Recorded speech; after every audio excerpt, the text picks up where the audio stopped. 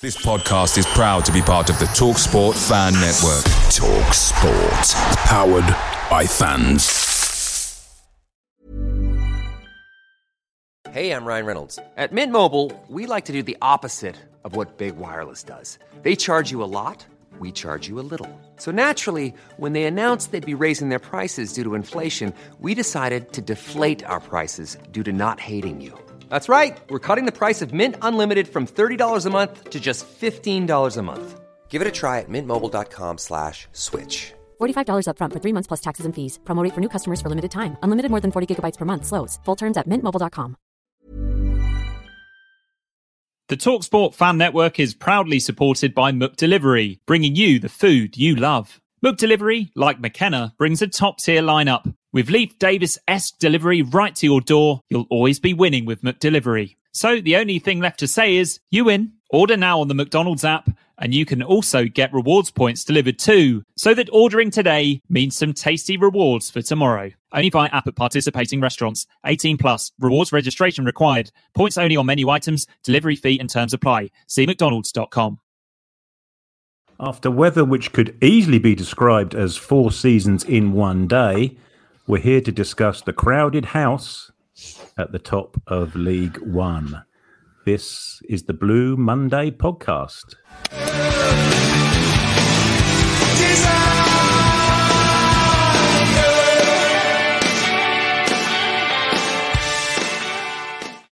Good evening. Hello. Welcome to the Blue Monday podcast, discussing all things Ipswich Town since 2015. My name is Craig Fimbo, and this is the live Q&A, where you guys steer the show, and where we end up, we end up. We don't care, really. They've left the kids in charge again. The boys are in charge of the sweet shop, and joining me this evening with his fingers in the cookie jar is Joe Fairs. How are you going, Joe?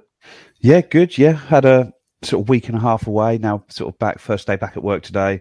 First day back on the podcast. Everything is coming at once. Yeah. It's been a while. I think both you and I haven't been a while. I think we're in like this is like the equivalent of a behind closed doors friendly, isn't it? They've arranged it for us just so we can sort of get somehow some minutes in our legs. Because I have to admit, even now, I missed the game on Saturday because I've got a wedding in London on Saturday, so I missed the Charlton game. So I'm already devastated by that, and I'll be making sure I've got a signal to see me through the 3 till 5 p.m. period. That is very bad planning on someone's behalf, isn't it? Yeah, especially as an Ipswich fan, the groom. So. Oh my goodness, really? Yes. So I will be I have had words already, but I'll be making sure I have further words on Saturday. Stories of people surreptitiously watching and following matches at weddings is always a good one. One of my friends got married in Slovenia, Ljubljana, Lake Bled. We were on an island in Lake Bled, and it was the England-Sweden World Cup quarter-finals, would it have been? How many years ago that was? Yeah, and so we were sort of trying to follow it on our phones at the time. Yeah, that was a decent one. Right, say some hellos. Hello, good evening to you, Charlie. Yeah, we're all good, thank you. Matt's here. Good evening to you, Matt. Nick, good evening to you, Nick. Phil, Neil. We've got some, the Telegram mob are here. FPL's here. Nige is here. Some non-Telegraph riffraff have turned up. Mullet's here. Good evening to you, Mullet. Hello, James. Hello, Kirk. Hiya, Skip. Hello, Flim Flam. Yeah, well, as Mullet says here, it's bare bones. Well, we're getting back up to speed, Mullet. You know, we're the Panucci Kamara and Dominic Ball of the podcast group. So. As Joe said, getting some minutes into our legs at the moment. So as I say, we've got no agenda here. Things were discussed in the post Cheltenham pod by the guys, and also Rich and Seb will be obviously discussing pre-match Charlton nearer the weekend. But before we start off, actually, I've got a little quiz for everyone. I went to New York at the last weekend, landed on Monday, and coming back, I was standing at JFK security in my socks waiting for my tray to appear with the phone and all the bits and pieces, my belt. So I was holding up my trousers and not showing the holes in my socks. And standing next to me was a Hollywood, I'm going to say A-lister, certainly used to be an A-lister. Now he might be more of a B-lister. Anyway, he was standing next to me and I looked across and I looked at him. I looked up at him and I'm 6'3 3/4, as Adrian Mole may say. And he's taller than me, he towered over me, and he didn't have to take his shoes off. So he went whisking off into the whatever lounge it was. Transpires he was on the same plane as me. He didn't turn right when he got on the plane. He must have turned left. So yeah, there's a little quiz for you. And you've got to tell me who was this Hollywood star that was on my plane to Heathrow on Monday. Can I have a guess? You may have a guess. Well, because just thinking pure height. Don't get it right though. Vince Vaughn with the height. It was not Vince Vaughn. There you go. Joe's had his one chance. And it had an ITFC link with Tony Vaughan in there as well. If people, yeah, he wasn't sold to Manchester City. No, I'm trying to think if there's a link to Ipswich Town. There's a link. Well, no, I can't give that. That'd be a clue too far if I give that clue. So yes, if people want to have a go and try and guess who it was, I'll drop some clues in during the course of the evening, as it were. Yeah, so what we talked about, Kamara, we spoke of it, didn't we? So there was an under-21 game, wasn't there, yesterday? 4-1 they lost, didn't they, Bristol City? But Kamara's edging his way back, Joe, which can only be good for the next few games for the run-in. Yeah, and both Kamara and Humphreys were the first teams involved in that game. So, yeah, just good to get minutes in his legs. It doesn't feel like we'll see much of Kamara this season, does it? For the last 6 games, I'd imagine this is just get minutes into his legs to come back in pre-season next year. But barring a sort of injury crisis in the middle, I'd imagine the pecking order is going to be Morsey and Luongo.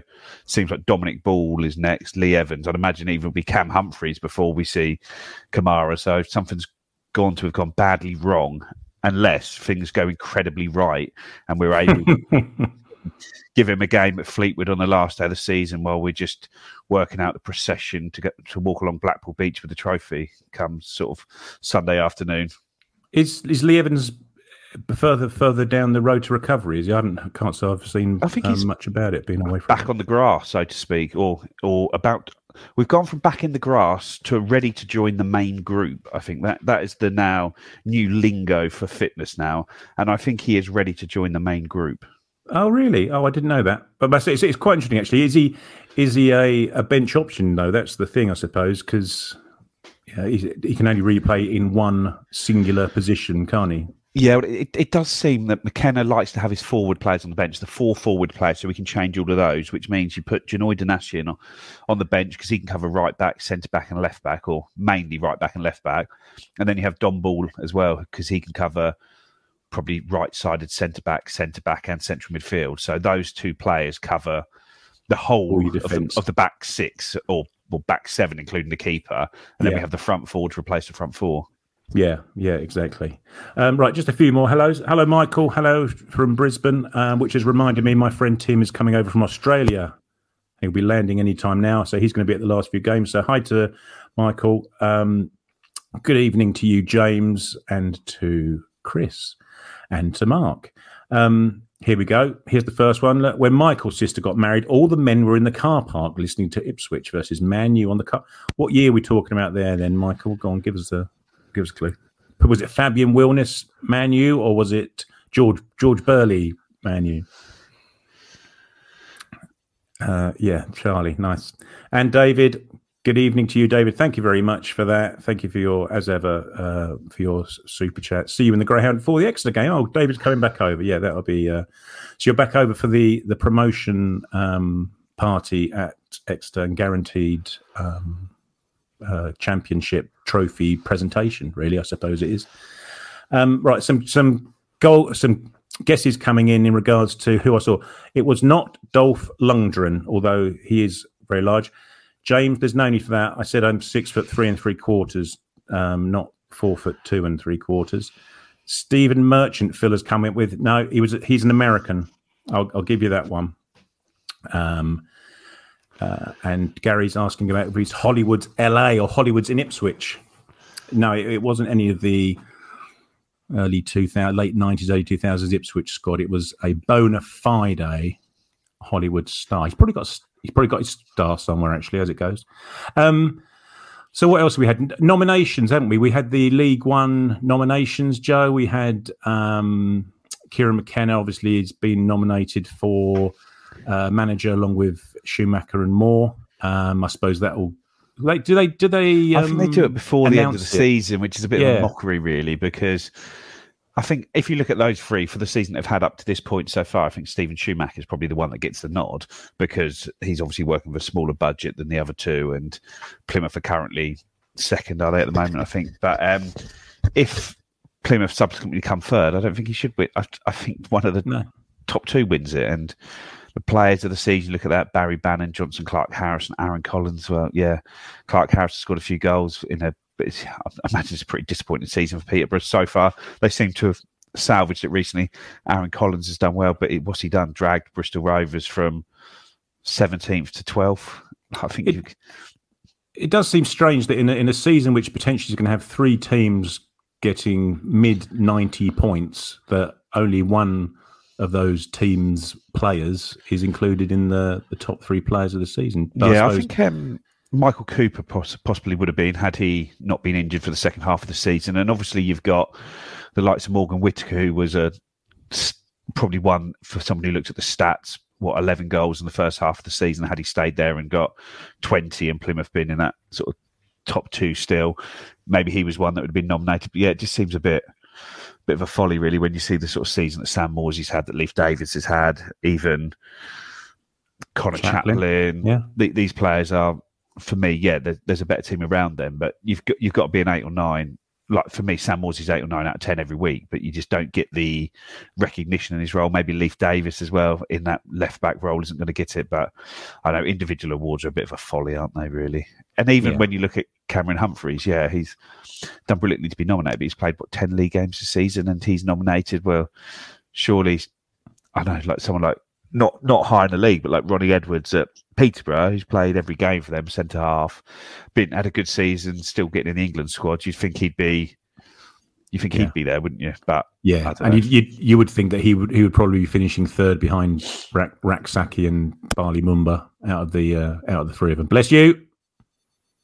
Preemptive blessing then. I hope you noticed. So just a few more guesses we've had here. Michael's gone for Tom Cruise on a ladder. No, it was not. Don't be facetious, Michael. There's no need for that. Ryan Reynolds, FPL. You need to go and check IMDb. I'm bloody sure Ryan Reynolds isn't 6'4" tall, and I certainly know from Escape to Victory that Sylvester Stallone isn't 6'4". Nige, he's a diminutive Laurie Civil like character. Steven Seagal says Tangfastic. No, it wasn't. Yes, Charlie. Google it, my friend, and you may find it. What Chris has got here, I'm just going to pop up to see Chris's comment here. And to be fair, Chris, you're the one in the know. You should be telling us whether this is going to be enough. 4 wins and a draw for 95 points. Will it be enough? Well, if people could, have their own say in the chat, we'll get it up. But the 538, isn't it? Is the what the EADT described as the supercomputer boffins was their descriptor. I don't know what a boffin looks like nowadays, like an old T-foul, large 4-headed guy in a white overcoat. But they've suggested that, and if I got some screenshot here, bear with me, everybody. They've suggested that we are now favourites to get promoted, and indeed favourites to win the league. It's a 39% probability for us to actually win the league, and there's a 30% probability for us finishing second. So my rudimentary maths would tell me that they reckon there's a 69% chance of us finishing in the top 2. Now, not all of us amongst the pod fraternity are as openly positive, shall we say, and don't wish to jinx stuff. But I don't mind jinxing things. Rich may suggest otherwise.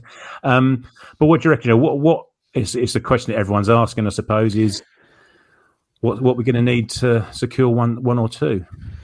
Yeah, I think that 95 will definitely be enough. I don't think like I say, it's shown at 94 at the moment. And one of the interesting things on that 538 graphic was the SPI, which is basically the strength of the team they see at the moment. And we are the strongest team in the league at the moment, and the best team in the league. Plymouth are struggling, but they still think they're going to get to 94 points by having an easier run in. But this week is the important one. If you see, we've got home games against Charlton and Port Vale, 2 games we just absolutely have to win, 6 points there.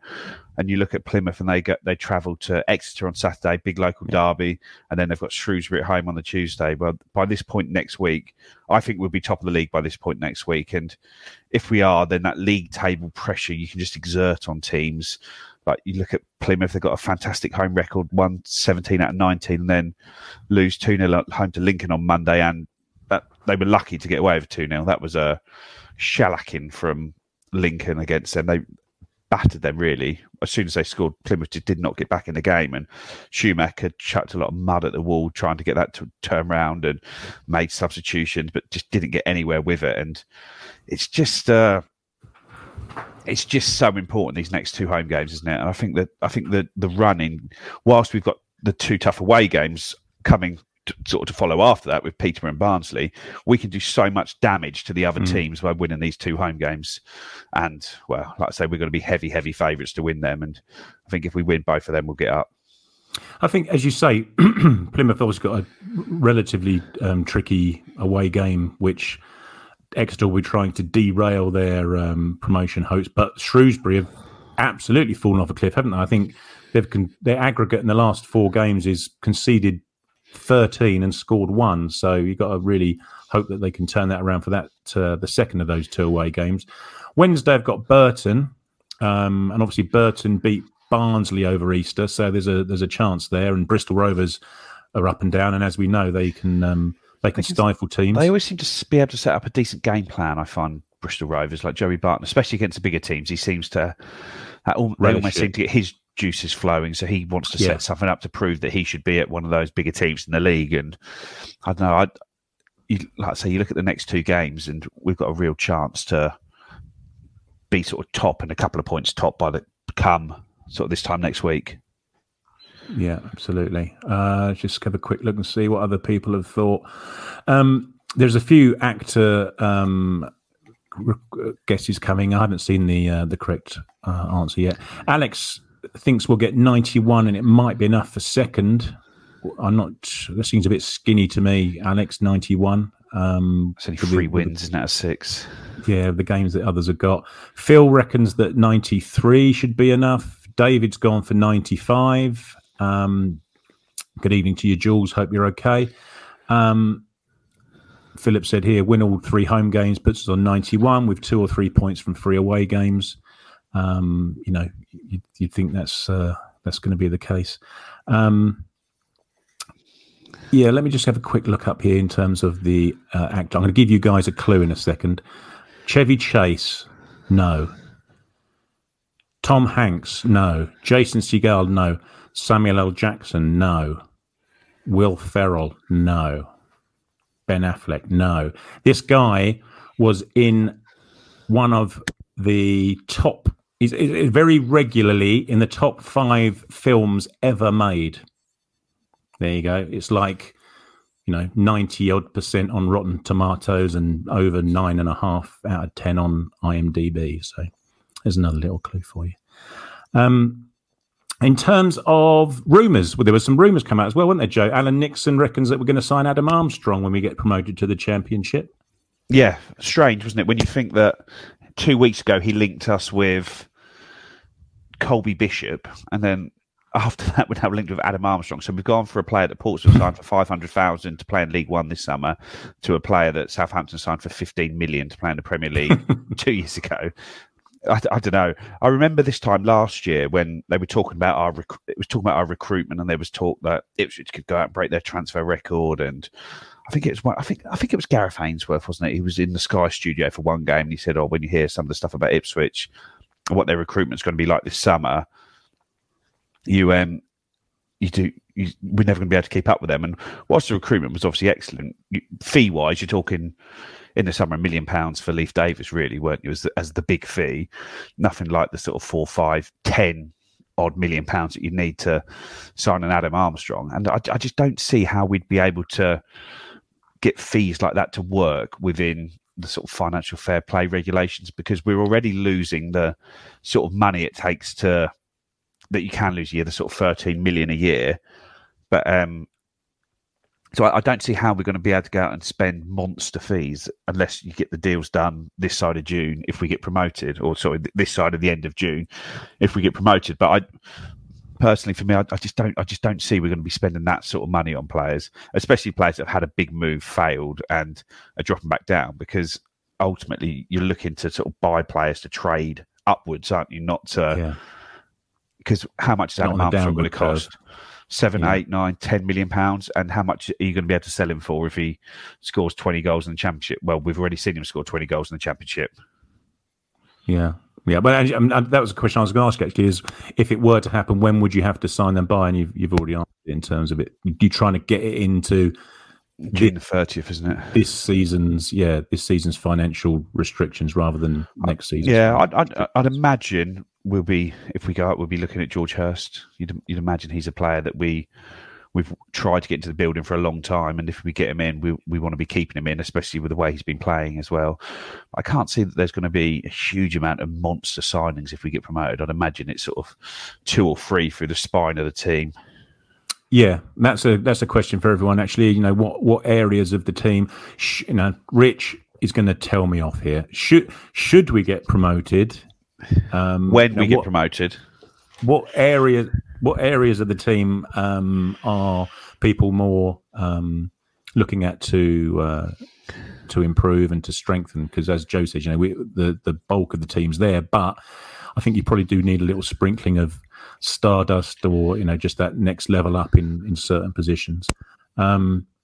Just going forward to the weekend, Charlie's asking if we'll see more of Edwards if Broadband isn't back at the weekend. Obviously, he came on at the weekend. Came on Monday. excuse me, at half time, and did all right in fits and starts.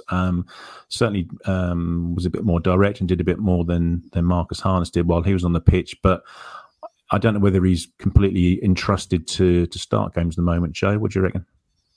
It doesn't seem like it does. I still think it seems that Harness is ahead of him in that pecking order for that role, but he's just not quite with it, Harness, is he? But he's always been quite a not flaky player, but he's one that hot and cold, but bounces around, and he always seems to land on the ball in good positions. And sometimes his finishing's excellent, and sometimes it's not. So it's one of those ones where if his finishing is poor, his final ball is poor, he looks like he's had a bad game.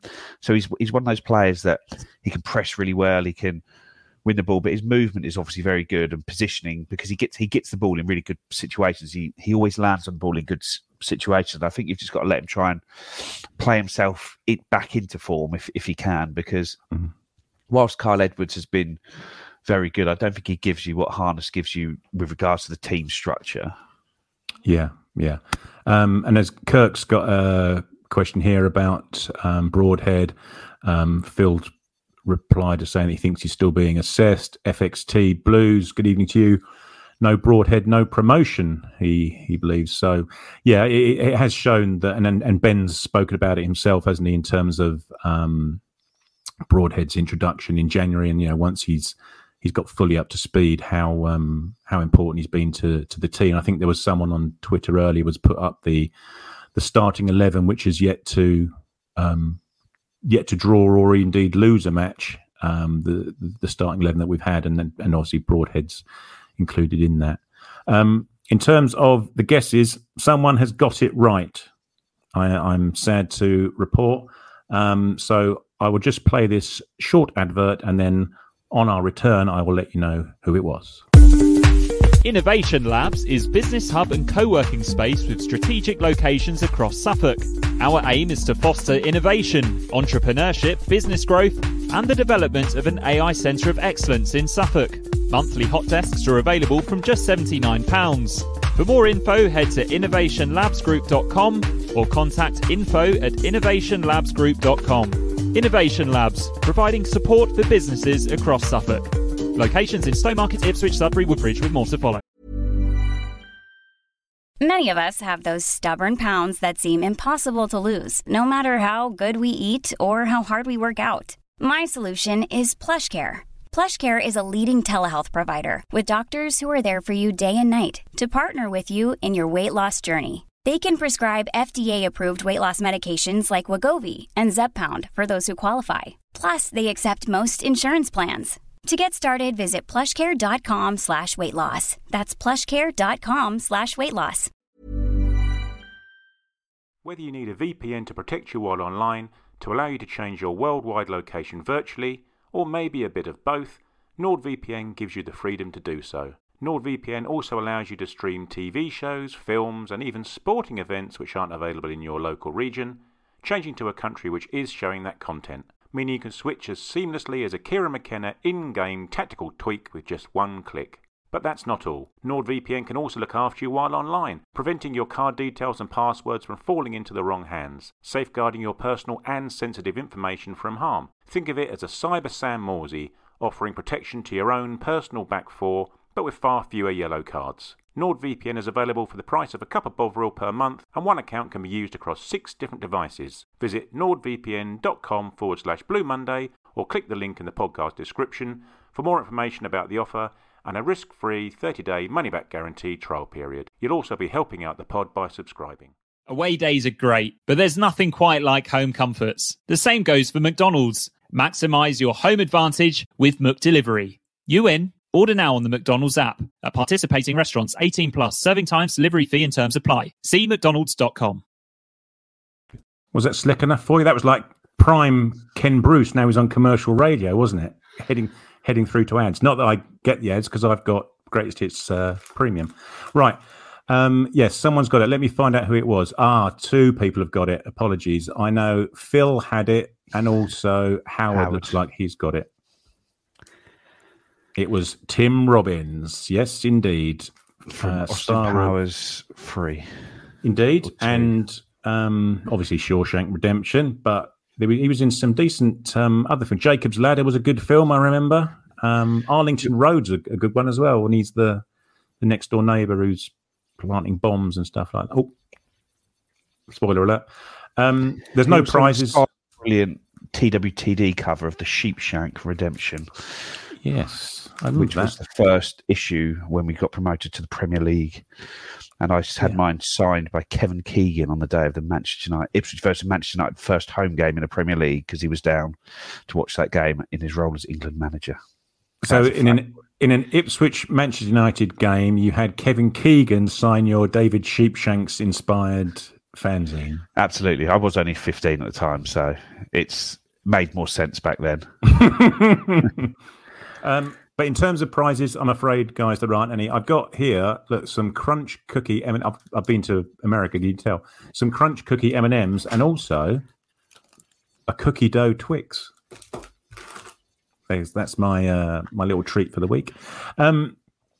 Here, we were talking about signing players and bits and pieces like that if we were to get promoted. Lee's asking, would you really pay £15 million for a striker who's scored 4 goals in 61 appearances? I just don't. It's interesting actually just where these stories come from. There must be a kernel of truth or something somewhere that someone's mentioned in passing.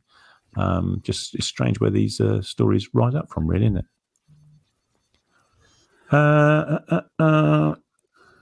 Michael, yeah, we were talking about positions where we think need strengthening. Michael's gone for a centre-half, presumably a left-footed centre-half, Michael. I'd imagine so, just because we've signed Harry Clark as the sort of the right-sided guy, haven't we? We spent a lot of money on him, and then I think if you look at the sort of athletic profile of Luke Wolfenden and Cameron Burge, I think Luke Wolfenden is the one who you'd expect to be more able to step up into the Championship, and Cameron Burgess may not, with regards to the sort of speed on the turn and just the pure explosiveness of Championship strikers. But he's doing well, and I think he wouldn't let you down if you get there. But I think that's an area where you want to have a little bit more from in the team. You'd think that he'd probably move more into the Dynasty and just step back and be the cover sort of role, wouldn't you? And certainly when you look at the other three guys who are currently in the back four, in Clark, Wolfenden and Davis, they're all of a certain age and athleticism, and you'd think that they'd ideally be trying to get something along similar lines. So yeah, Phillips along the same lines. Alex has got the same. Neil's gone for a striker and a centre back. And in terms of that, Nige has asked, how much for Hurst to sign, do we think? I suppose that may depend on which division Leicester end up in. Yeah, and also his contract may depend on that, because if Leicester get relegated, he may have a clause in his contract which brings his wage down to a more manageable level for us. I don't feel like Leicester are going to want to have a look at them. I think if we can offer a sort of 2 to 3 million, that sort of fee, if we go up, I'd imagine that'll be enough to get him out of there, because I think Leicester are in a bit of trouble financially as well. When you look at, since their previous owner died, and obviously King Power is it's like duty free at airports, isn't it? And obviously their business has been massively impacted by COVID and the fact that it's still not, the sort of airline industry is not back to what it was and probably never will be. So it's really hurt them on that side. So it wouldn't surprise me if Leicester just feel the need to cash in, and we are able to nab him away from there. And I'm sure we will be trying to do so. Yeah. And then there's obviously the confirmed interest in Jack Taylor we made in the January window. Sort of Darren McAnthony seems to mention it every week in the pod that they turned down 4 bids from it, and that sort of got up over 2 million, but he's worth 3 to 4 million. Well, he's going to have less time in his contract, but Peterborough could be in the Championship as well then. And if they are, then that's going to be a tough deal to do. But if Peterborough don't get promoted, I think he's definitely one that we'll be looking to spend a significant chunk of change on. And they might need some money to pay their players' wages as well, I suppose. Mullet's gone for a huge shopping list. He wants a new goalkeeper, a new centre-back, a new number 10 and a new striker. Well, we're going to need to get that done, as Joe says, before the end of June. Otherwise, not entirely sure how we're going to afford them all. I'd imagine once you get into the Championship, though, we probably would start looking in the loan market, because when you look at Burnley, they've got a couple in from Man City, haven't they? Harwood Bellis and another one. Sheffield United have got McAtee and Doyle in from Man City. Middlesbrough have got loan players in from... Is it Arsenal? They've got one for us. But when you're in that sort of top end Championship teams, it does seem that the very, very elite loan players are the ones that you need to use to get over the line. As much as we'd all prefer to do it with our own players, I don't think it's possible when you look at the very top end of the Championship and you see the quality of the players that they're getting in from the Man Cities, the Chelseas, the Tottenhams, the Arsenals, the Liverpools, and they are the ones that are making a difference to those teams as well, aren't they? Yeah. Now that we've answered my triv question of the day, there was in the Telegram group we were discussing after the Cheltenham match and after the goal, Connor Chaplin's goal and Harry Clark's throw-in. Seb called it hooned, which is a word I've never heard before. He described on the post-match pod he was hooned into the box. Now, Ben on the Telegram, he gave us a challenge, Joe, didn't he, of dropping in various describing words of how to throw. So hoofed, larruped, host was one of them, wasn't it? Huzzed. Yeah. I don't think we had a howitzer in there, did we? No. You got. If anybody can think of any more, wanged was one. Be careful. In terms of how you can describe something that's slung into the box as well. We're sort of entering into football cliche territory here and dissecting what can be described as a kick. You normally describe it as something like, you describe it as an Exocet missile, wouldn't you? As opposed to Exocet missiled it into the box. Yeah. But I think you turn that into a verb. Well, Mullet's the educated one amongst us. He's an intellectual. He might be able to let us know. So consider that challenge accepted and completed, Ben. You owe Joe and I a beer. Michael's saying that he really wants Harness to start playing well. He needs a goal or two, and that's what he was providing, wasn't it? But before Christmas, before Broadhead started, he was one of the more likely options to pop up and get you that goal, wasn't he? He was, and he hasn't scored for now 22 games, is it now? I think the last goal he scored was against Exeter on the TV, which feels a lifetime ago, doesn't it? Yeah. Was that even before the clocks went back? So they've sort of gone back and gone back forward again. Forward again, yeah. But no, I think he's one that you just need to give him that chance to, because I think he just offers you more than Edwards in the game, and Edwards is a better sub coming off the bench as well. But fingers crossed, Nathan Broadhead is fit for the game. That's who we all want to see, isn't it? That's why we've paid $1.5 million for a player who's 25 in January to get us out of this league this season, not to miss too many games with injury, because that is probably one of the reasons why he's played so few games in his career, and why he was available to a League One side, because he's got a very checkered injury history. Yeah. Charlie D saying, if we go up to sign Hurst, sign Luongo and a Championship centre half. It'd be interesting about Luongo. I suppose he'll be another year older, and then you'll have two centre midfielders who are around about 30 years old, I suppose. Don't you? It's just getting that. As you're saying about Taylor from Peterborough, it's just getting that equivalent. What we're talking about, the back four being, of a certain stature and a certain athleticism. It's getting that all throughout the team, I suppose. You may lose that if you have Luongo and Morsey in there in the Championship. A two-footed centre-half, Michael wants. Crikey, moon on a stick territory here, Michael. Or maybe Don Ball will drop into the back four. Yeah, potentially. He's played a lot of football in the Championship, the vast majority of his football in the Championship, hasn't he? Philip reckons that Hurst will be £5 million plus. Well, as I say, the thing is, as we've spoken about before on the pod, is how many clubs in the Championship can afford to pay a fee, of £3 million plus if Leicester do need to sell. Not many, and the ones that do may not, maybe setting their sights higher than. Because you're talking about the sort of parachute clubs who are going to be the clubs right at the very top of the league, and they're going to need an instant player to come in and score goals at them straight away. Where I think Hurst is maybe still probably seen as a project at that level. Yeah. Lee's saying that you've already mentioned him in one respect or another, cash in. Can't say I've seen much of him, but he looked like he was running in treacle. I think he'd be someone that would probably go to that level. He's been very impressive this season, although he'd struggled to deal with Wes Burns running at him on sort of a couple of Saturdays ago, didn't he? But I think he's one that will, if he leaves Derby, will be going the big move ahead of us, maybe to sort of like a Brighton and loan back down from into the Championship. But I don't think he's a player that we'd be able to get, because I think the fee's going to be out of our range. Interesting. Adam, I'm sorry, mate. You're not allowed to come up with the guesses after the answer's been given. I'm afraid that's one of the rules, stipulated rule. But yes, you are correct. It was Tim Robbins. Chris has asked a question here.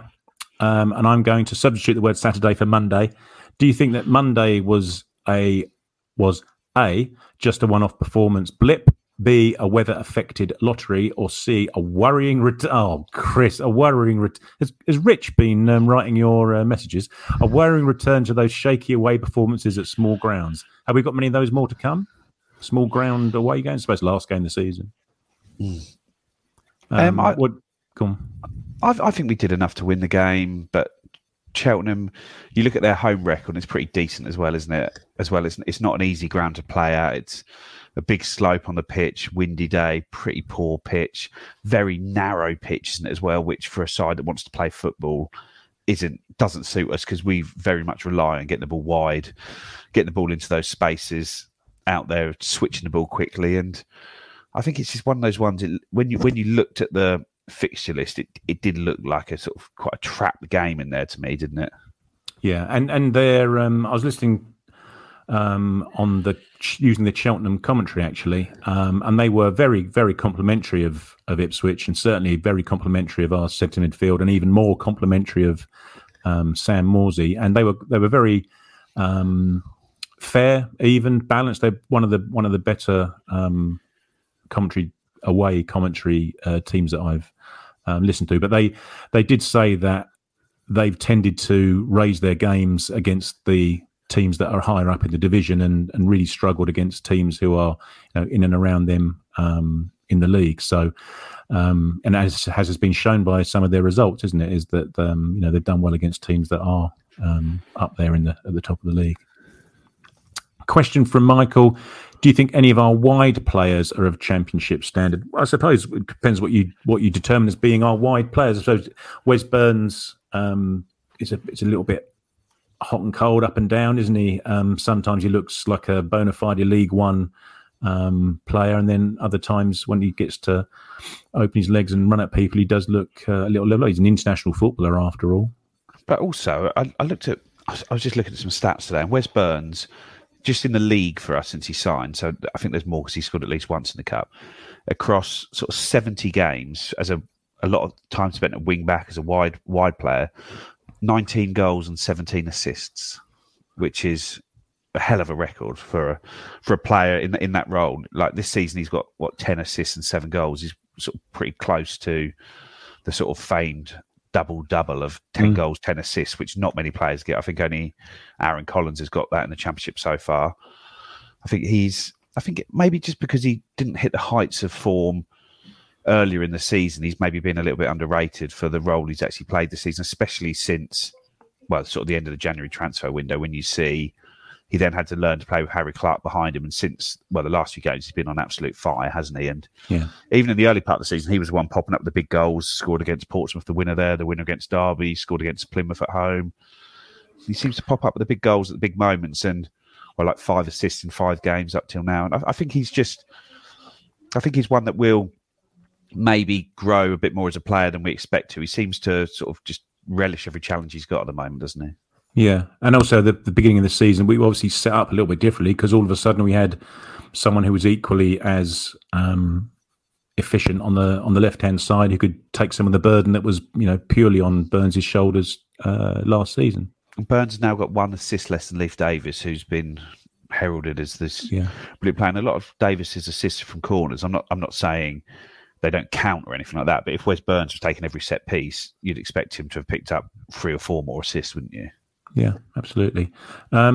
Just some examples of what people reckon we can use. Hold, is that a thing? You're proper Suffolk, Joe. Have you heard the word hold? I haven't heard it. Making crap up now, Mullet, I'm afraid. Now, Nigel's gone for Wellied. I'm going to argue that Wellied and also Charlie D's Leathered are foot-initiated entrances into the box rather than hand or an impact. I think you could lever a header, maybe just about. You think? Maybe. I think it just needs something like to hit into something to give the force, where a throw is different because you have the momentum and you. Yeah. FPL's gone for I think we're just making up words now. Luzzed. Charlie D and Jules have both gone for fizzed. I think that works I think it just works. Yeah. Michael's gone for flunged. See, launched again is maybe a foot-initiated. You launch a throw-in, do you? I don't know. Yeah. Anyway. If you can launch a rocket, you can launch a throw-in. In terms, this is what people turn up to listen to. This sort of crap. McSaucepan. Harness looked sharp the last game he came on sub. Couldn't get into the game at Cheltenham though. I think to be fair, that's been a sort of a struggle for a lot of our subs. Really, is getting up to speed immediately into games and having an immediate impact in matches. Ladapo obviously struggled a little bit at times, didn't he? But I think he's starting to get used to that role now because he's needing to play it a little bit more. I think it's a difficult one, isn't it? Because especially in recent weeks, the game's almost been over by the time they've come on. So they're attacking players that are coming on. And so someone like Harness or Kyle Edwards is carrying the ball down the left-hand side, but they haven't got Leif Davis busting the gut to get past them on the left because we're 2-0 up or 3-0 up. And so the players aren't making the runs that they would be doing if the game is still tight. So it's very hard to judge. And I think the biggest part of their role is taking minutes out of the legs of the starters, isn't it? Yeah, that's right. Keeping the team shape going. And once these guys come on, there's invariably another substitution being made 5 minutes later, even if it's by the opposition, and the game's just stop, start for the last 20 minutes or so of the match. Certainly, if hopefully we've got the lead at some point. Just a quick one from me, sort of referring back to Chris's point about Monday's match, is how Walton's mistake is going to potentially affect him, because I think, and I'm always one for backing up goalkeepers for various reasons, but obviously it was a mistake on Walton's behalf. It doesn't detract from the fact that we missed 2 or 3 pretty good opportunities, which get lost in the noise of a goalkeeping error. But pretty soon afterwards, he came herring out his box, didn't he? And he obviously lost his head a little bit. I just hope that it doesn't affect him long term, and that he regresses back to. Can you regress to his normal high standard, or do you regress back to something? Anyway, hopefully he gets back to how he has been for the last 2 or 3 months, rather than the previous 2 or 3 months before that. Charlie D's asking who leaves in the summer.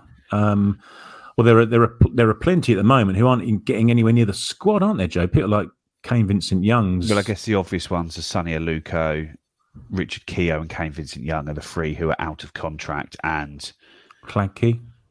Yeah, but those 3 are out of contract and not getting anywhere near the team, are they? So you'd imagine those 3 aren't going to be here. Well, certainly not going to be here in a playing capacity next season. It might be different for Richard Keogh in the sense that he might be around here in the coaching team or something along those lines. But I don't know. I think it will depend on what division we're in, because even though, for example, someone like Janoy Dinashin has signed a new contract, if we go up to the Championship, is he someone that maybe you look to pick up a small fee for, or those lines? We've obviously got the centre of midfield is it's an area that looks very overstacked with Sam Morsey, Massimo Luongo if he's going to sign a new contract, Lee Evans, Dominic Ball, Raheem Harper, Cameron Humphreys, Panucci Kamara, Idris El Mazouni. There's a lot of bodies there, isn't there? And we are going to need to sort something with that. Yeah. The data dashboard, or whatever it's called, will be in full flow. Howard's wondering whether we need a more experienced centre back than Cash in to play with Wolf. Yeah, very, very possibly. I say it'll just be very interesting to see, as and when we do. If and when we do get promoted, is how quickly we get our signings through the door. Obviously, that's one of the benefits, isn't it, Joe, of going up automatically, is you haven't got to wait another 2 or 3 weeks till the end of May to either see if you are or aren't going up. Yeah, and that is going to be so key, especially if there is major investment potentially available, that we give ourselves 7 weeks to do that recruitment rather than 4 weeks to do it. Yeah. There's one interesting one here from Mullet about the loanees out at the moment. Is Baggett the only one that we will keep? I suppose they'll look to keep him and then loan him out again and hopefully get some minutes in League One. Yeah, and I think it's probably still a bit too early to write off Corey Ndaba and Idris El Mazouni, because both of them seem to... Well, Idris El Mazouni's had a fantastic loan spell at Leyton Orient. He's still, 21 is he? I think he's 21, is. 22, and maybe. I don't see why you wouldn't. He's got another year on his contract. Why you wouldn't just try and put him into a League One if he's not going to be deemed good enough to come into the Ipswich Championship side? Why are you not going to put him into try and get him a loan to a League One side? Especially if Leyton Orient go up, that's a really easy opportunity to send him to that club, because they would definitely have him there because he's been superb for them. And when I think it's one of the Telegram posters Jack has posted in there before about when you look at the current squad, where they were at these sort of ages, 20, 21, like Sam Morsey was still in League Two with Port Vale at that age. Lee Evans, I think, had gone up to Sheffield United in the Championship and sort of failed and dropped back down at that point. Sort of Dominic Ball hadn't really played a huge amount of football at that age. Connor Chaplin was in and out of the Portsmouth side at that age. And it's like, I think we have to remember that just because we've got the finished articles there, if we can do what Brighton do, which has sort of worked out very successful for them, and their sort of buy to loan model, where they'll see a player who's doing well for a League Two side, buy him, leave him in League Two for a season, leave him in League One for a season, in the Championship for a season, and then so you sort of own their rights to give them the development path to set up so that you can sort of take advantage of it when they get to that stage, as opposed to, like I say, for example, if Idris El Mazouni goes into League One next season, has had as good a year as he's had in League Two next year, he's a player that we'd be looking at if we're a Championship side, and his fee would be £3 to £4 million. Well, yeah. No, you need to retain the rights to these players. I think Corey Ndaba's got a bit of a future as well. Again, he's another player that you want to maybe try and get a good League One move sorted for him. He had bit of a stop-start season with injury at Burton, but he seems to be playing regularly at Fleetwood in the second half of the season. If you can get him a decent League One loan again next year, again, another young defender. He's still younger than Leif Davis was. And Leif Davis has played about 4 career games up until this season. So it is just a case of really trying to make sure that the young players get good loan moves, good experiences, so that they could potentially come into our squad when they are ready for it. Yeah, absolutely. And one of the things, as you mentioned, Leif Davis there, and his lack of games before he joined us, that he is, I've said it before, and he's the poster boy of the data dashboard, isn't he, in terms of them looking at the stats and his potential purely from an analytic perspective, rather than what's one for actual hard evidence on a pitch perspective, if you see what I mean. Yeah, it's a funny one though, because you've signed 2 fullbacks effectively from Premier League clubs, one for each side of the pitch, both for sort of over £1 million. But Harry Clark is a player that's gone off and played 100 odd, maybe even more than that, maybe 150 career games on loan so far. Leif Davis has played about 8 on the other side, but yet they've both come in. They've both been identified by the same system, the same scouts, and they've both come in and made an immediate improvement to an area of the team which maybe we didn't think would happen. Yeah, or but maybe certainly from the right back perspective, it wasn't entirely obvious that that's an area that we needed to, glaringly obvious that we needed to improve.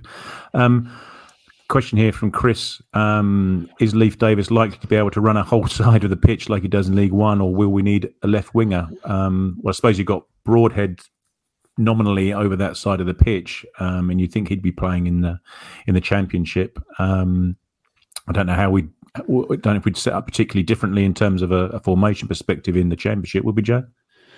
No, I think it's difficult, but we play with such an asymmetrical style, don't we, that you're going to need to allow Davis to do that, but you're going to end up with maybe a sort of, I know the talk of Cameron Burgess being excellent in the comments, and I do agree with that, but I think you're just probably going to need somebody with slightly more athletic prowess on that side to be able to cover that, so they drop into more as a sort of orthodox left centre back role, as opposed to a centre back that drifts over, really. So I do think that Leif Davis is going to play a similar role to what he does. Do they have 9 subs in the Championship? Or is it still 7 there as well? If they have 9 there as well, it'll be quite handy, because I think we're struggling, because he's normally struggling with 10 to 15 minutes left, but we've had Donatian on the bench because he's sort of can cover both sides, as we mentioned earlier. But maybe if you could have a Greg Lee on the bench every game who can sort of relieve that last 15 minutes for him, it'd be more helpful, and he maybe could sort of dominate that side of the pitch as he has been doing for us. I don't see a huge amount of difference between the sort of top sides in the League One and the bottom sides in the Championship, really. Like when you think if we were to go up, sort of that bottom 8 teams, I don't really see that there's I don't think we'd have to do a huge amount to stay up, if that makes sense. If we go up, it's going to be a lot harder getting out of this division than it will be staying out of it. Getting out of it is the big challenge, and like you say, you look at it when we're talking, is 94 points going to be enough this season? Well, it should be. And if it's not, you're incredibly unlucky. And whoever out of Sheffield Wednesday, Plymouth and us doesn't get the automatic position is going to have to lift themselves up off the floor, because it is incredibly harsh that one of us 3 isn't going to be promoted. And even Barnsley is sort of tracking right up there. Yeah, absolutely. There's plenty of chat going on. Mullet's still banging on about his hold. He's getting at least one person to back him up. Alex reckons he's also used the word Mullet's hold. burner account. No, I just giving Harness a bit of a break here, saying that it's a tough ask as a starter for Harness without the confidence of being a regular starter. Which it's fair enough, and also it was a little bit of a shock to be brought off at half time. I suppose if he wasn't doing his job, then he's not doing his job. Frank, saying that he was appalling, and one thing is consistently good at poor passing. He wasn't.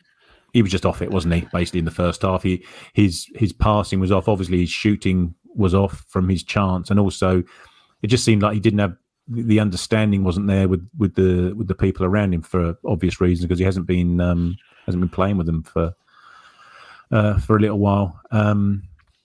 Joe says, hopefully Harness can score against Charlton and redeem himself. As I say, yeah, it just remains to be seen that if Broadhead's fit or not. Obviously, we're all hoping that he will be. Chris here saying that people are a bit harsh regarding Harness. To be fair, I didn't watch the game. I listened on the radio to it, so I don't want to be. I wasn't at the game, but it seemed as soon as the team was announced that Harness was in it, there was an incredible amount of criticism, and then through the first half, everything that went wrong seemed to be down on Harness. Where he missed a chance, but you've got to be in those positions to get those chances, and he made a really good run off the left hand side to end up on that ball, and he pulled the shot wide, but on another day that goes in and it's a brilliant goal. But I think Harness is just one of those players that is just a bit up and down, but he's been a good signing for us, I think. And I think in the first half of the season, and up until that bad injury he got in the Papa John's Trophy, wasn't it? I think he got a bad injury. I think up until that point he'd been excellent for us, and came up. Well, he's still scored 7 goals or so. It's not like he's just totally failed. Like I say, it's just a shame. Yeah. So Zorro Ark, I'm going to say Zorro Ark. Apologies if they're not how you want me to pronounce it. Could you see Harness in the Championship, though? I suppose we've got a Championship squad, haven't we? I think anyone in our squad could cope in a Championship because it's such a high-quality squad. Yeah. But then, the Portsmouth fans did sort of say when he signed that he is very much an up-and-down kind of player, and that's been proven.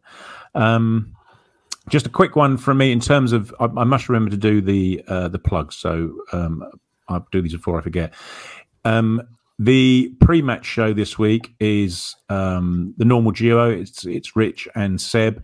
It's coming out on Friday morning, I believe, so it's not going to be live this week. Friday morning for your pre-match. If you guys just want to stick some quick predictions in the chat for the Charlton game, 4-4 maybe, just plucking it out the air. So I think we're all sort of hoping that we get back onto the winning run. But Charlton are a funny old team. They're a bit up and down themselves, aren't they? They'll pick a score. God knows, umpteen goals away at was it Shrewsbury they beat a couple of weeks ago, and that was obviously an away game. But so hopefully we can get back to winning ways. Rich and Seb is on pre-match on Friday morning, and then we're going old school flagship live Sunday night 8 p.m. with Benjamin Bloom and David Diamond. The two are back in tandem. Geez. Yeah, indeed. So those two guys will be doing your Sunday night 8 p.m. live show. And obviously Rich and... Sorry, go on, Joe. Well, I was just remembering as well that for anyone who's wondering how the big game in the Women's League was going between Watford and Oxford tonight, like the game against Oxford at Felixstowe last Sunday, this has been postponed as well for a waterlogged pitch, so that the drama drags on. Indeed. Right, we've just got a few predictions here, and then we'll probably wrap it up for the evening. But thanks everyone for joining. As ever, appreciate you coming on and listening to us two prattle on about little and nothing. Neil's gone for a 3-1 victory at the weekend. Zorro Ark has gone for a 3-2. Crikey, we're going to start shipping goals in. I mean, that'll be fun. Bond to get a brace. I noticed he's scored a couple now, hasn't he? He scored the last one of 5 or 6, wasn't it, the other day? And he got one on Monday. Nigel's gone for a solid 2-0, as has David. Michael, I don't know who you're referring to here, but a win for Town. Oh, loads of offsides for Bonn. Yeah, I don't know if we play a particularly high line, but and has he been starting games, Bonn, for Charlton, Joe? I know he's been on the bench. I think he started. I think he'd started the first few when he was there, but then he just hadn't scored in the first 10 or 11 games. So I assume he'd been dropped to the bench because it looked like that, and then all of a sudden he's popped up sort of like 2 goals in the last 3 games, which is good for him. I'm glad to see him scoring a couple of goals. Hopefully he won't get one on Saturday. Yeah, I think he really struggled to endear himself to the Charlton fans, didn't he, to start with? I don't think they were particularly impressed with his signing, and then certainly not with his first few appearances and performances for the team. Flim Flam's gone for 4-0 until additional time, so it'll be 5-0 in the end, maybe then Flim Flam, yeah. Nick's gone for... There's a lot of goals people are predicting here. Nick's gone for 4 goals. Frank's gone for 4 goals. Matt's gone for a more conservative 3, as has Kev. Jules, there you go. 5-1 if Broadhead is back, and only the 3-1 if he isn't. So I'll take 1-0. Wouldn't get on the bus from the training ground to the ground for your breakfast for 1-0. Cool. Well, thank you very much for your time, Joe. Oh, everyone, thumbs, subscribe. You know the drill. Something about algorithms. So yeah, if you could all just give us a thumbs up wherever you're watching, whether it be through Facebook or through YouTube or wherever, give us a thumbs up. If you could subscribe, that'd be absolutely fantastic. Thank you for your time, Joe. Apologies you won't be able to get there at the weekend, but I'll be at all the other games for the rest of the season. It's a lucky omen, hopefully, that with you not being there. Thanks, everyone. Thanks for your time.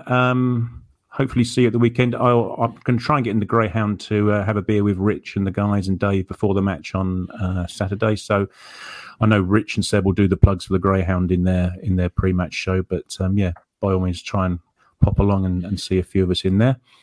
So failing that, up the town, and here's to a good weekend.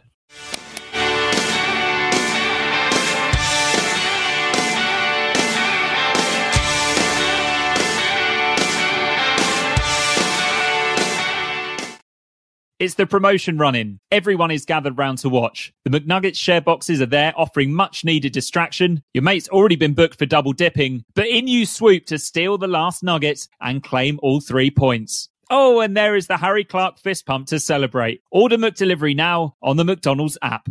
You in at participating restaurants. This podcast is proud to be part of the TalkSport Fan Network. TalkSport. Powered by fans.